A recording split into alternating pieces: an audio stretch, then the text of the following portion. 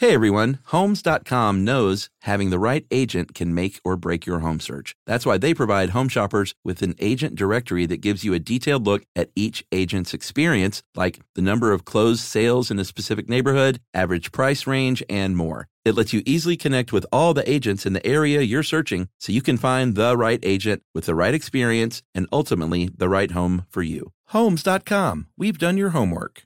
Hey everybody, if you want to tell the world something or sell the world something, head on over to Squarespace because they're going to help you build the website of your dreams. Say you want to sell some custom merch. Well, you can set up your online store, whether you sell physical, digital, or service products. Squarespace has the tools you need to start selling online. So go to squarespace.com/stuff right now and you will face a free trial. And when you get ready to launch, use our offer code STUFF and then you'll save 10% off your first purchase of a website or domain. How could you go wrong with Squarespace?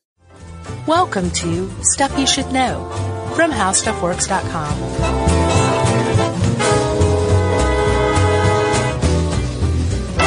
Hey, and welcome to the podcast. I'm Josh Clark. There's Charles W. Chuck Bryant. Jerry's over there, and it's Stuff You Should Know. Okay? Already? Yeah. This was the Josh Clark article, correct? It was. From a while ago? Yeah, how the Louvre works. Oh, yeah, this is... I already apologize in advance for the French pronunciations. I'm going to try my best. I am too, but it makes you sound obnoxious for some reason. Not you, but... No, I know what you mean. You know, if you really go French with everything, it makes you sound like a jerk. Like, oh. Louvre. Is it Louvre or is it Louvre? Louvre. Is it? Louvre. All right. Louvre. You have to say it like that. I'm going to try as well. So but no, I mean, we're paying homage to the mother tongue of the museum we're talking about, the seat of culture and art. Yeah. For centuries now. Biggest, busiest museum in the world. Yeah, and apparently it's gotten much busier in the last couple decades. Yeah, I saw 8.8 million visitors a year at this point. 9.8 in 2013. Oh, really? 2010 it was 9.8. That was the high mark. 2013 it was 9.3 million. Okay, so it's cracked the 9. Yeah, but back in 1989 it was 3 million. Wow. So they're up like almost 7 million people a year. Yeah, and I've seen 70,000 works of art and 35,000. So I think they have 35,000 on display. Right. And 70, they got a whole other half that they just sit on and swap out. Yeah. They're whimsy. Exactly. They're French whimsy. And the French whimsy, or the French whim that directs that now is a guy named Jean-Luc Martinez. He's the French whim. Yeah. Well, he's in charge of the whim, right? Yeah. And he's got his work cut out for him because, you know, that whole recession hit everybody, including the Louvre. Yeah, it cost 12 euros for the permanent collection, 13 for the Hall Napoleon. Right. It's closed Tuesdays. But it's open free to the public on Sundays. For half the year, yeah. And then on Bastille Day, which if you're listening to this when it comes out, is coming up, you can get into the Louvre for free. Yeah, I think it's free during the I think from up until March, and then from April through like September, it's not free because those are like the big summer travel months. Oh, yeah. And that's when they stick it to you. Yeah. French. And I think it's free if you're 18 to 25, or under 18. Okay. And then 18 to 25 if you're from the EU. I think you can get in for free. And if you're an artist or student, come right in. Yeah. For free. All right. So that's the podcast. We should probably say what we're talking about to like the 10 people out there who don't know what the Louvre is. Oh, please. The Louvre is a world famous art museum situated in Paris. And it's had a very long life. It was actually first built in, I believe, 1190. Yeah. The Capetian ruler of France, Philippe Auguste. That was Frenchy. Nice work. Philippe said... that was on the edge of town at the time. Yeah, he said, I need to protect my stuff, so I'm going to build a medieval fortress. And so I'm going to build a museum. These are the medieval times. I'll build a fortress. And later on, people will call it a medieval fortress. That's right. It was just your standard fortress. Had a moat, had a keep, which will figure in later. Yeah. Because they ended up finding that junk, which is kind of neat. It's very neat. I haven't seen it. I don't remember if I saw it or if while writing this article, like I found pictures of it and came to think that I saw it. I sadly went to the front door and did not go inside. You didn't go in the Louvre? No. It's pretty neat. I told you my whole backpacking trip, like we literally couldn't afford. We were eating like apples for lunch. So we did not pay to go into almost anything. Right. Well, you're blowing all your money on dinner. Huh? Yeah, pretty much. On Ensure for dinner? Wine. Apples for lunch and Ensure for dinner. Yeah. Holland put a dent in our finances. Yeah. You didn't go in, but at least you wanted to, right? I did. So, like you said, it was a fortress for many years. Right. And about 150 years later, it was not on the edge of the city, which is not a good place for a fortress. No. To be in the middle of a city. Right. Because Paris grew around it. And they said, you can't really have a fortress in the middle of the city. It doesn't do us much good. So let's build a big wall around everything. Around all of Paris. Yeah. So now the Louvre was a wall within walls. Yeah. It stopped kind of serving its purpose, like you said. I think Sure. it served as like a prison for a while, that kind of thing. Yeah. But then it was ultimately abandoned for a number of years. Yes. And then Well, that happened a few times yeah, throughout history. it's been loved and neglected like time and time again. Like, actually fell into pretty bad disrepair at one point. Mm-hmm. Yeah. In the 14th century, I had it wrong in the article, but I went in and corrected it. Oh, good. In the 14th century, after the Louvre had just been neglected for a while and unused, Yeah. the ruler Charles V said, hey, this would make a pretty good palatial residence for me. A good crash pad. So yeah. Yeah. So I'm going to take this ancient medieval fortress and turn it into the royal residence. And he did it. Charles VI did it. And then it fell out of fashion. For another 100 years. Yeah, the Louvre just went back into a state of neglect, but it had taken a first step toward becoming the Louvre Museum. Going from fortress to residence had to have helped. Not just a residence fit for a king. Sure. Marble, Literally. yeah. Yeah. They tricked it out, right? Then, like you said, it fell into disrepair and neglect for another century. Yeah. Then it became fashionable again. It's like people just kept forgetting about the Louvre, and then every couple generations, the new king would be like, oh, the Louvre, I guess I'll move in there. Yeah. That's kind of how it happened. Chase out the goats. Yeah. Bring in my tapestries. So after that 100 years, Right. Francois I fixes it up even more. Right. He brings in his decorator. Right. And they got some architects and said, let's expand it, actually make it bigger and build new wings and remodel the old stuff. He flipped this fortress. Was the name of the show. Yeah. And he did a great job with that. And Louis the 13th and 14th said, this is fantastic. I think we're going to... Let's keep this up. Yeah, we're going to kick it up even higher until, Versailles is built, and that's actually way more awesome. Yeah. So we're going to live there now. Yeah, and wherever the king went, that's where all of the aristocrats went as Yeah. well. Like they hung the out with monarchs, sure. the court, hung out with the king. Yeah. And so like if the king was hanging out in Versailles, it was terribly unfashionable to be sticking around Paris. Yeah. That's what happened to the Louvre. It just fell out of fashion with the kings. Yeah, and when they went to Versailles, it was unfinished, and they kind of left it that way. Mm-hmm. And then that was when it got kind of beat up. I mean, it was basically abandoning a construction project in the middle. Right. So they didn't even have roofs over some of these rooms and But buildings. a lot of the Louvre had been built out, had been well appointed. Yeah. And even though, like, by the time Versailles was built, it was left again in neglect, the foundation for the building itself, the house, had been built. Yeah. You know? I wonder when they're going to neglect it next. I don't know if it's going to happen again. It might take the collapse of society for that to happen again. Yeah. Well, maybe that'll happen. Here's hoping. Oh, yeah? You pulling for the collapse? Yeah, why not? You looking for a road-like situation? Yeah, I'd like to see how I fare. You want to meet Robert Duvall is what it is. Yeah, pretty much. Is he dead or no, it's Dennis Hopper. No, he's alive, probably. Duvall's doing just fine. Yeah, man, he's married to a young lady. He's dancing the salsa. He salsas? Yeah, he made a movie, or tango, I think. He made a movie about it, even. That's Antonio Banderas you're thinking of. No. He made a movie called Assassination Tango, which I have... What? Where he was like, I think he was a hired killer who'd... No, don't say it, Chuck. Yeah. No. Uh-huh. Man. Because of his love of the tango. Oh, my goodness. You call that a passion project. Yeah, I guess. / box office poison. Wow. Man alive. Yeah. I'm going to delete that from my memory bank. I wonder if he was like, you know what hadn't been done yet? Yeah. And no one around him said, and it hasn't been done for a reason. Right. God bless him. All right, so let's flash forward a little bit to the mid 17th century. Did you get that date right? I did. It was just the 15th century, man. And this is when things kind of, this is when the Louvre really made the initial transition toward the seat of culture in Paris. Yeah. Because they housed the 3 academies there, that were formed. The Academy, you take it since you're all okay. fancy. There is the Académie de Peinture et de Sculpture. Okay. So, Academy of Painting and Sculpture. Yeah, visual arts. Yeah.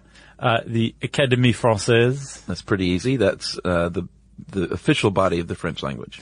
Yeah, which kind of holds the French language hostage. Like, Yeah. the French language doesn't change unless this governing body says it does. Oh, really? Yeah, it's all prescriptivist. It's very prescriptivist language. Whereas here in the States, you can just make up a word and put it on the internet, and if enough people use it, it's Yeah. an Urban Dictionary. Yeah. And it's a thing. And there are definitely prescriptionists to, like, drive crazy, but TS. I wonder if they have a Dictionnaire Les Urbains that Oh, yeah. for French slang. Maybe. Yeah. I'll bet. But All I'll right. bet the Académie Française hates it. Oh, I'm sure. You ready for the third one? I'm so ready. This is the Académie des Inscriptions et Belles Lettres. And apparently that is, deals with humanities, history, and philosophy.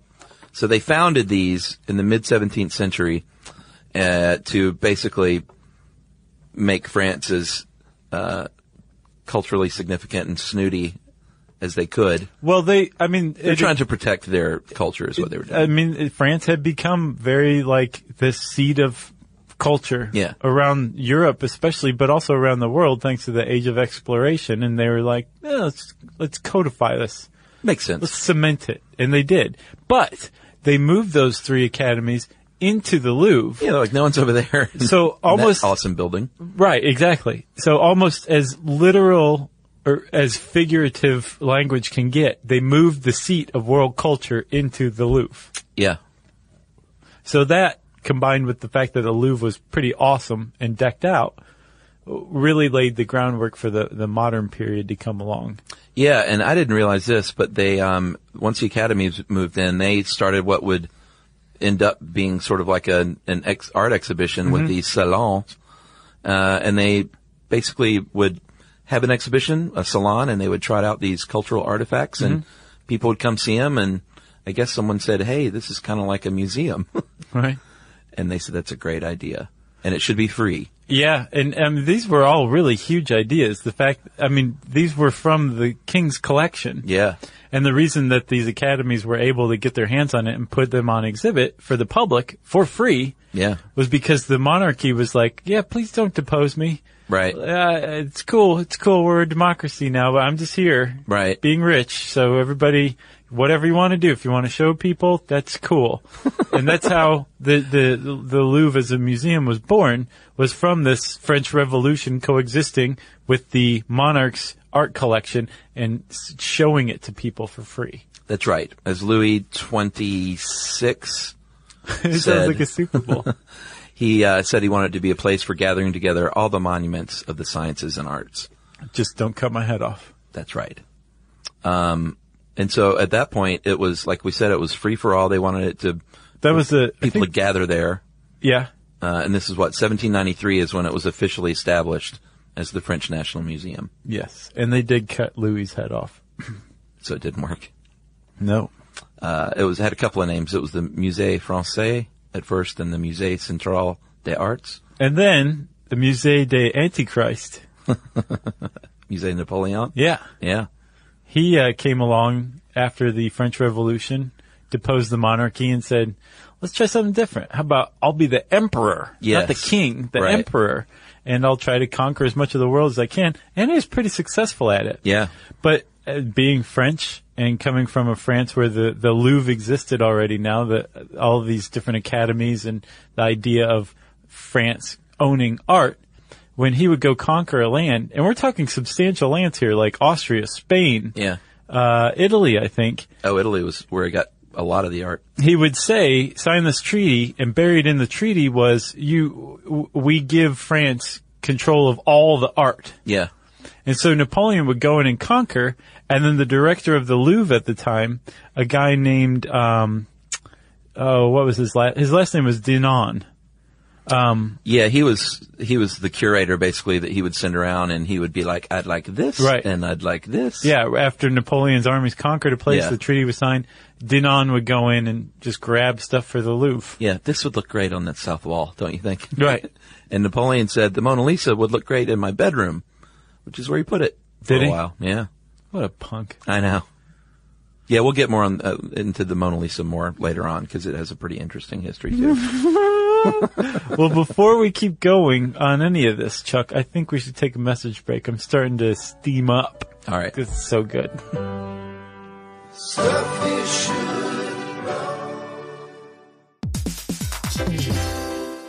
All right, game off. Let's pause here to talk more about Monopoly Go. Because in Monopoly Go, you can team up with your friends for timed tournaments where you work together to build up each other's boards. It's very nice. That's right. And the more you win together, the more awesome prizes you unlock. And there's so much to get. I'm talking about unique stickers that you can trade with friends to complete albums for big prizes, cool new playing pieces to travel the boards with, or hilarious emojis for taunting friends when you smash their buildings or heist their vaults. Plus, Monopoly Go feels new and exciting every day with constantly changing tournaments and challenges, like digging for treasure or a robot pachinko machine. And there's always new timed events that help you win big, like massive multipliers for everything you win or rent frenzies. That's right. There's always something fun to discover in Monopoly Go. So get off the bench and go download it now for free on Google Play or the App Store. Game on. Xfinity has free premium networks for everyone this month, no matter what kind of entertainment you love. Addicted to true crime? Catch killer cases and more spine-tingling shows on A&E Crime Central. Crave adventure? Explore Asian action movies on Hi-Ya. Searching for something extreme? Check out skating, snowboarding, and more on Fuel TV Plus, the global home of action sports. And find crowd-pleasing bops on iHeartRadio's Hit Nation playlist. There's new free shows and movies to love every week. Say free this week in your Xfinity voice remote. All right, Steamy.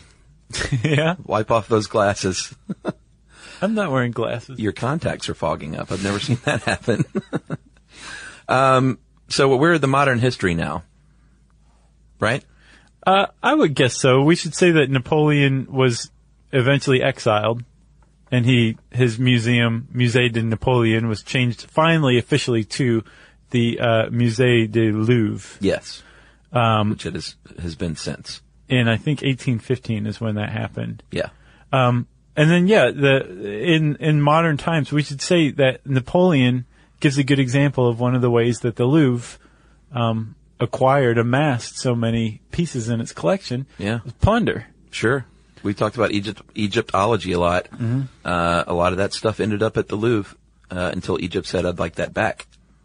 Yeah, and even then, the Louvre said, well, how about some of it? Right. And remember the Frenchman who cracked the Rosetta Stone? Remember we did the Rosetta Stone episode? Tom Hanks? Campion? Oh, yeah. Campion or Champion? Yeah. He was the Louvre's director of the Egypt collection. Oh, yeah? Yeah. That makes sense. Yeah. It really does, because, very few people knew more about it than that guy. Yeah. So along the way in the 19th century, the Louvre was not just a museum, but it was also a kind of a working studio where great artists would go and study and practice and paint and sculpt, which is pretty neat. Impressionists especially still have a lot of work there, and all the old stuff is still there. And it wasn't until 1986 when they said, let's split this up, because there's a fancy new museum across the river, the Musée d'Orsay. And they said, why don't we just do it chronologically? And said, anything after 1848 you guys can have. I guess that's the modern collection. Yeah. And anything else old, we're going to hang on to. Right. And so the Louvre kind of said, we're going to keep all the Hellenic, Roman, Renaissance. Yeah, Renaissance was huge. All that stuff. And we should say, these collections that the Louvre got its hands on, wasn't just from plunder. A lot of it was from the kings that had amassed their royal collections that were basically taken from them for the French people during the French Revolution. Yeah. Most notably, Francois I. And he was the French king during the height of the Renaissance, and he used to accept donations to his collection from artists themselves. Yeah. So like the Michelangelo's The Slave, the sculpture, Michelangelo gave that to Francois I. So like a lot of these pieces in the Louvre's collection they belong there. Some were plundered from Egypt. Some were plundered from during the Holocaust. Yeah. And then some were bought, too. Like Napoleon bought a collection from the Italians for like 12 million francs. Yeah, which is a lot of dough, but that was the Borges collection. Close to 700 pieces from Greece and Rome. Yeah. I guess it was worth the money. It wasn't his money anyway. He didn't care. Right, yeah. He's like, I just stole all this money. Right. Why don't I just give it to you for that stuff? From Italy, ironically enough. World War II came along, which posed a real challenge to art in general. I haven't seen The Monuments Men. Have you seen that? No, I haven't. I heard it's not very good, despite the fact that it should be. Right. You know? I've heard the same thing. Yeah, like all these great people are in it, and it's still not very good. But supposedly, the Rape of Europa, the documentary that's based on, is supposed to be very good. Yeah. Unsurprisingly. Yeah, that's usually the case. But not always. And I also have to say, this has nothing to do with the Louvre, but have you seen The Art of the Steal? Yes. God, that is such a good documentary. Super good. About Philadelphia or Pittsburgh? Philadelphia. Yeah, how the city stole an art collection. Yeah, I mean, it's super interesting. Just go see it. Yeah. I think it's on Netflix. I think you can get it anywhere. It's just a really good documentary. Yeah, agreed. Art documentaries, man, there's nothing sizzlier. There's a lot of good ones, actually. I know. And I'm not even, super art guy, you know? I'm not either. I'm just trying to pronounce French here. Well, I say I'm not super art guy. I love museums, and I just don't have the schooling to talk about it. I just know what I like to look at, you know what I'm saying? Yeah. You know who is good at that? Who? If you don't know what you're doing but you want to learn, there's an old PBS series called Sister Wendy. Oh, yeah? And she was this nun, bride of Christ, lifelong, right? Who was one of the foremost experts in art criticism and understanding art, and was also exceptionally good at explaining it in lay terms. Huh.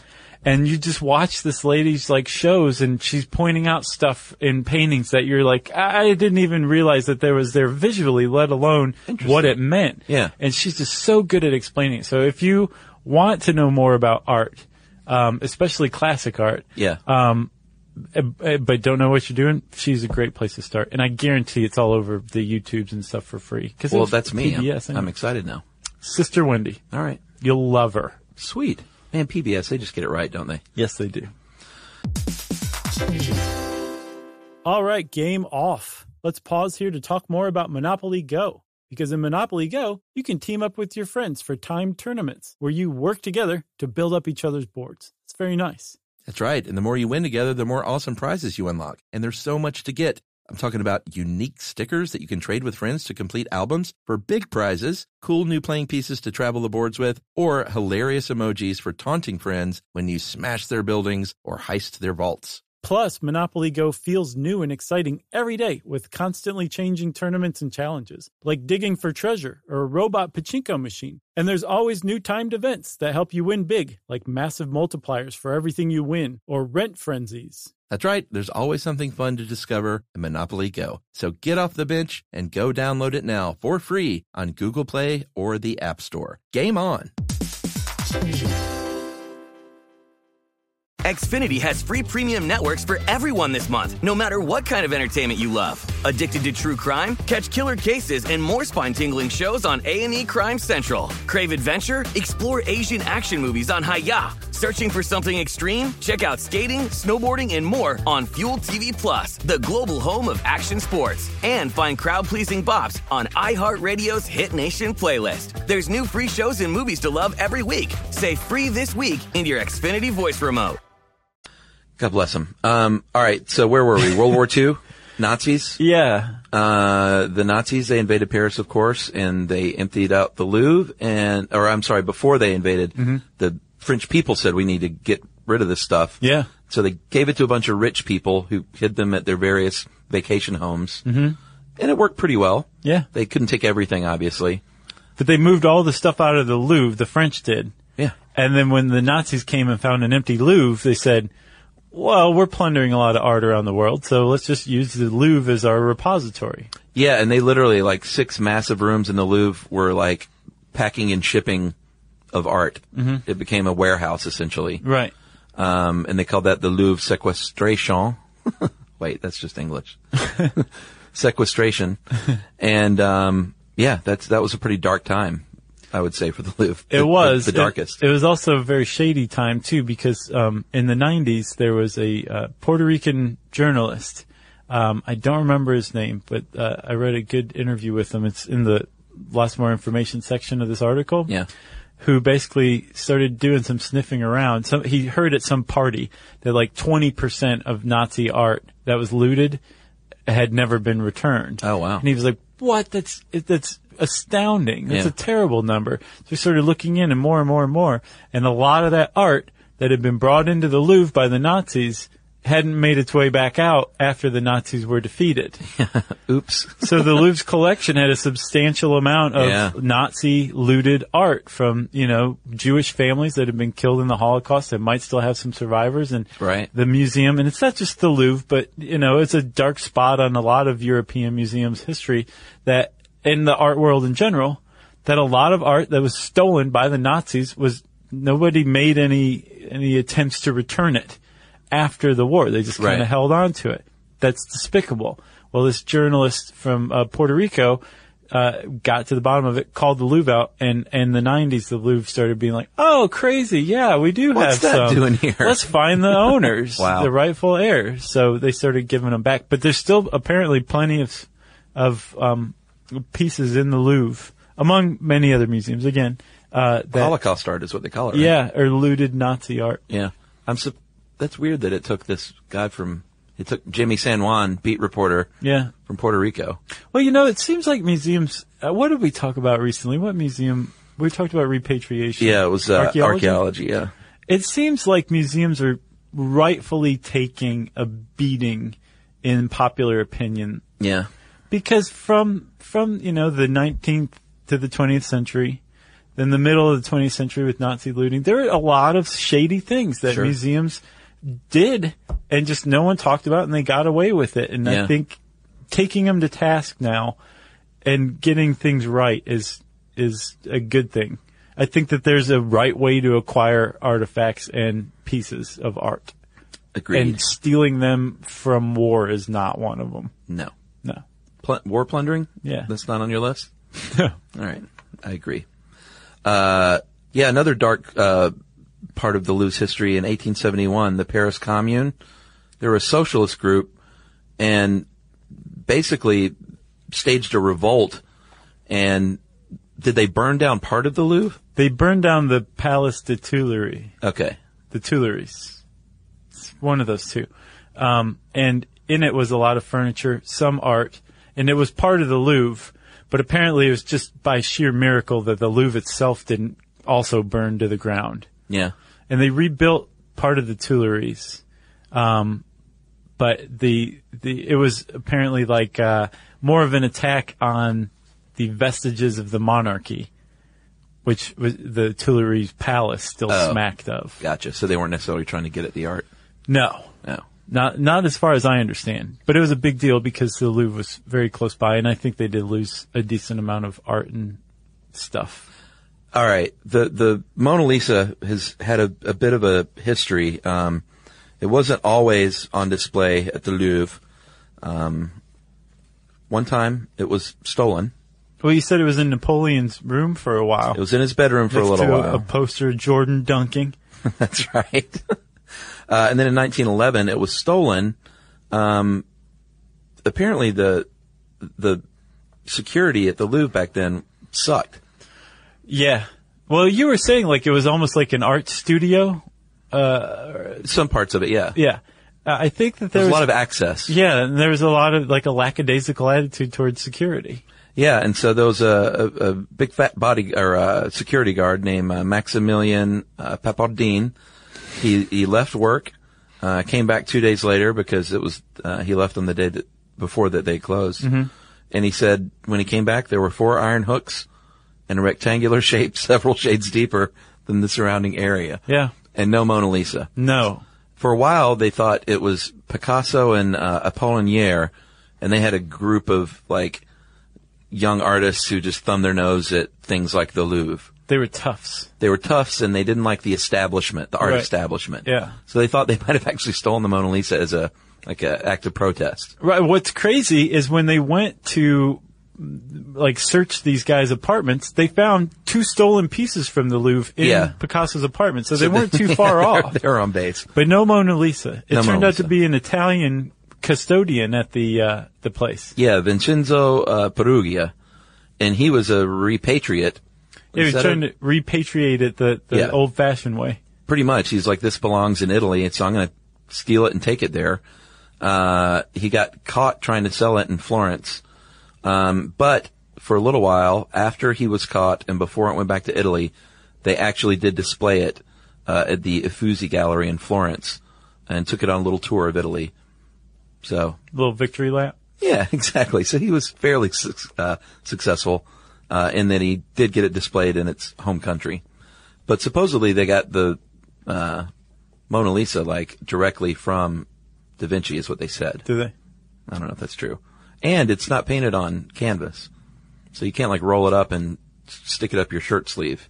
It's like painted on a wood block. Right. Birch. Yeah. I didn't realize that. I haven't Yeah. even seen it. It's really small. White poplar. Is that a birch? No, it's white poplar. Yeah. I got it right in the article wrong just now. Oh, gotcha. So, it was a custodian. He stole it and tried to sell it. That was where he erred. Right. He was trying to get money for it. But the problem is well, it's not a problem. It's just a weird thing. The Mona Lisa has attracted all sorts of strange attention. Sure.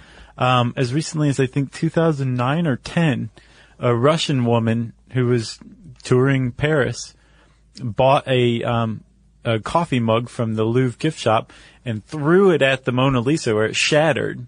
Because it's behind glass. Yeah, the Mona Lisa's behind bulletproof glass, Yeah. so that mug wasn't going to do anything. Coffee but mug proof. But glass. it's like, even if you know that it's not going to do anything, that's a weird thing to do. Yeah. People have thrown acid at it. Yeah. People have thrown red paint at it, stones. I don't get it. One guy shot himself in the head, committed suicide in front of it. Yeah.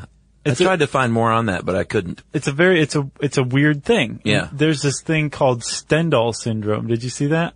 No.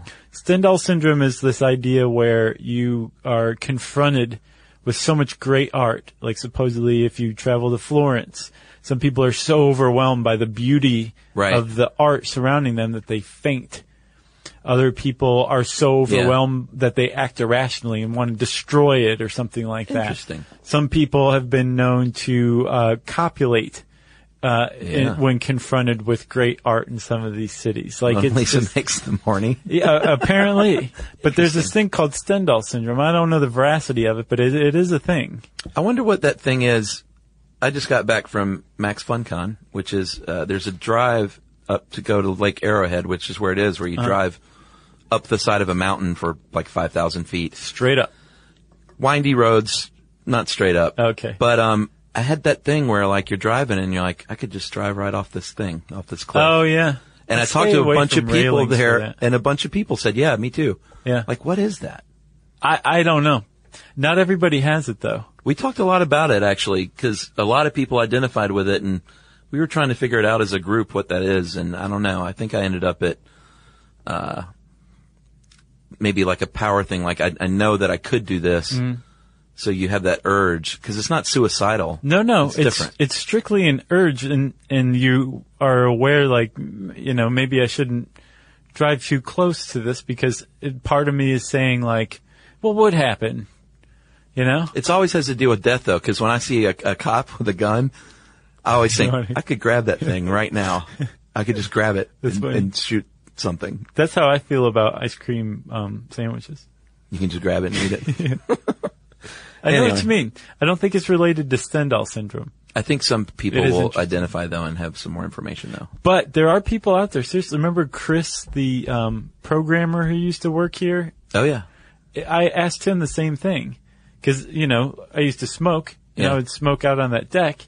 And every once in a while, I'd just lean over the side. Be like, the railing. I could just jump. Yeah, and then I'd have to, like, get back away from it. Like, whoa, you know, I don't want to just some part of my brain to go and, like, throw me over. Yeah. That's the fear. It's like some part of your brain's just going to take control and maybe that's jump, what it is. Right? And I mentioned it to him, and he looked at me like I was totally crazy. Oh, really? He's like, no, I've never felt that way. I'm like, well, I think that was in Louis. That's boring. Parker Posey talked about jumping off a building when he was on a date with her in Louis. Yeah. Yeah, it's interesting.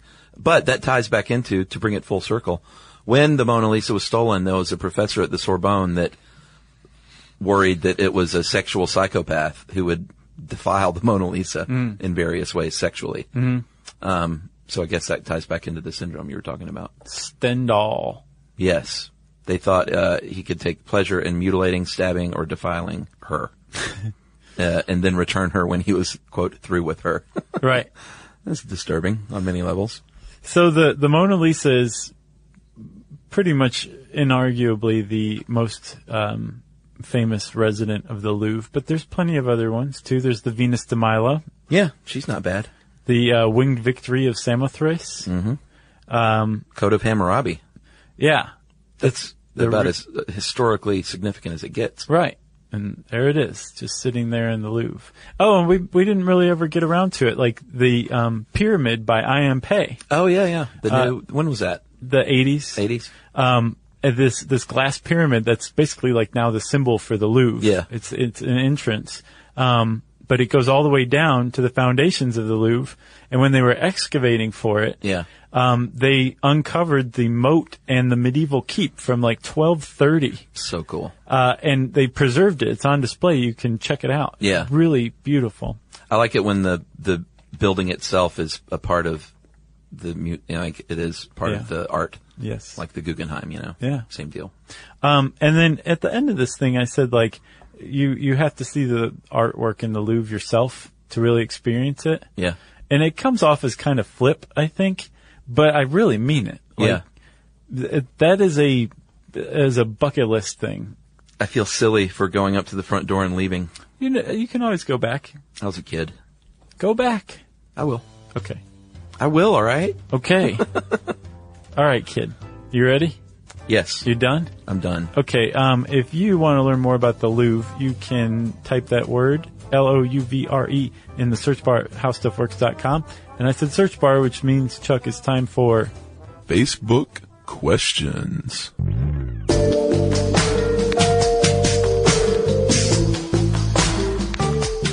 This is when I have no good listener mail, and so I go to Facebook. Ooh, burn on everybody sending an email recently. And I tell folks to ask us questions, and we go through, and we're going to do this for the next couple of episodes, and we'll just read as many as we can get to. Yeah, so buckle in.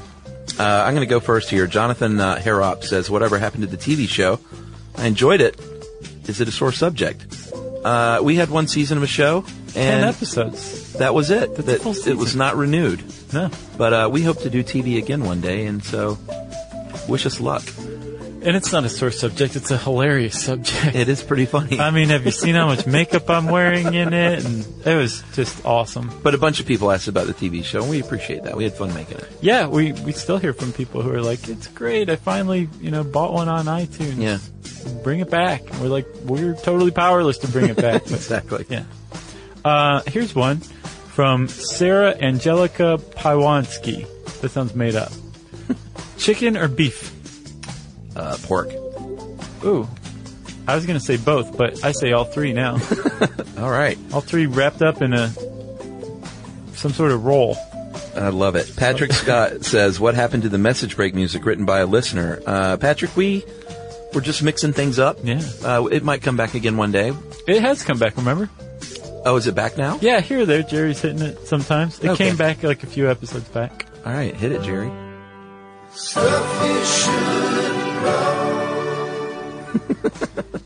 Did we just play that? I think so. Okay. How do we pick the topics, Chuck? This is from Dino Isildagli.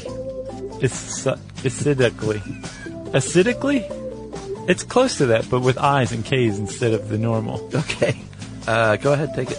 Well, there's, we always use, almost always, every once in a while, if we have the time, we might tackle a subject that, like, is not on How Stuff Works. But for the most part, the vast majority of the articles that form the basis of the podcast episodes are from How Stuff Works. So somebody will write in and say, why don't you guys do one on this? Yeah, sometimes there's suggestions. Yeah, and then we'll do those. More frequently, there's this awesome little random article button. That's your go-to, isn't it? Yeah, that's what I do. Yeah. I'll just sit there and click and, it's never failed me yet. Yeah, I keep a running list. Basically anything that seems interesting that's not just like what we've been doing. We try to mix it up. Yeah, we do try to mix it up. All right, this is from Esther Ilona. She wants to hear about childhood aspirations. I kind of always wanted to write. Me too. And ended up doing that. Me too. For a while there, I wanted to teach. So for the follow-up question, what would you do if you weren't doing this? I could be a teacher. For me, it was always writing. Yeah. Ever since I was a little kid. As a matter of fact, I don't feel like I'm writing enough. Yeah. But we are both professional writers. That's right. Which is pretty cool. Pros, baby. Let's see. Here's one from Stephen Gardner Jr. Haven't heard this one before, Chuck. Do we like each other off of the air? Yes, of course we do. Of course we do. I can't. Clearly, if you've seen our TV show, you know we're not actors.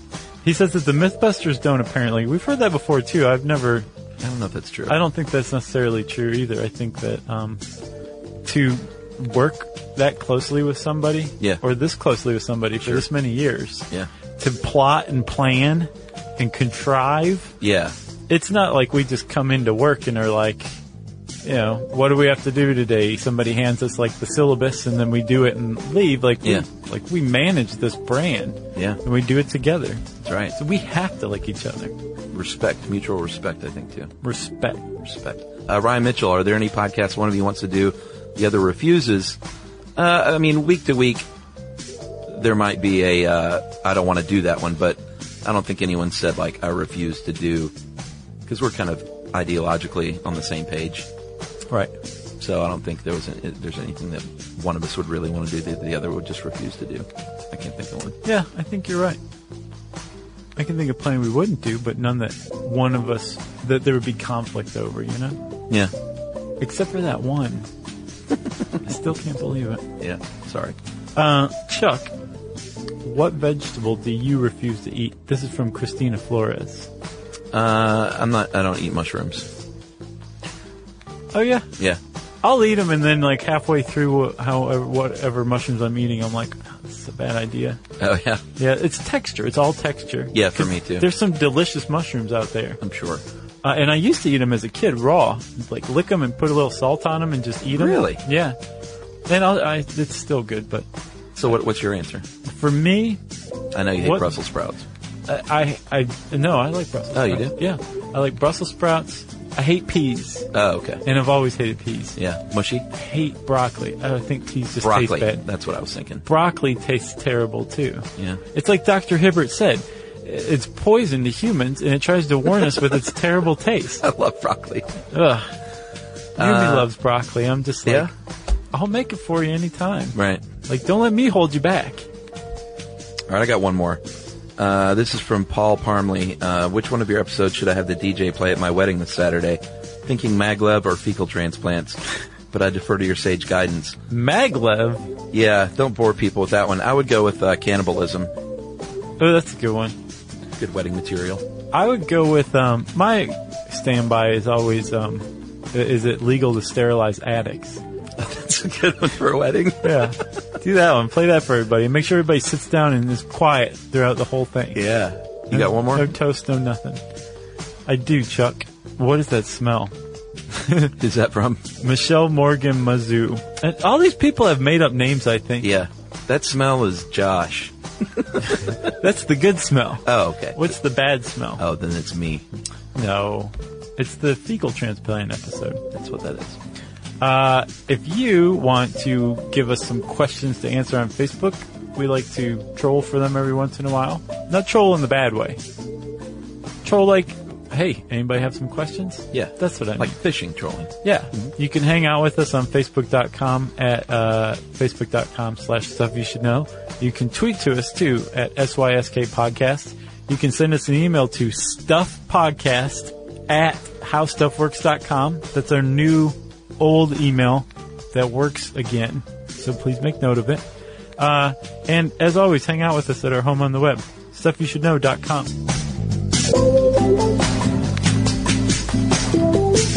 For more on this and thousands of other topics, visit HowStuffWorks.com.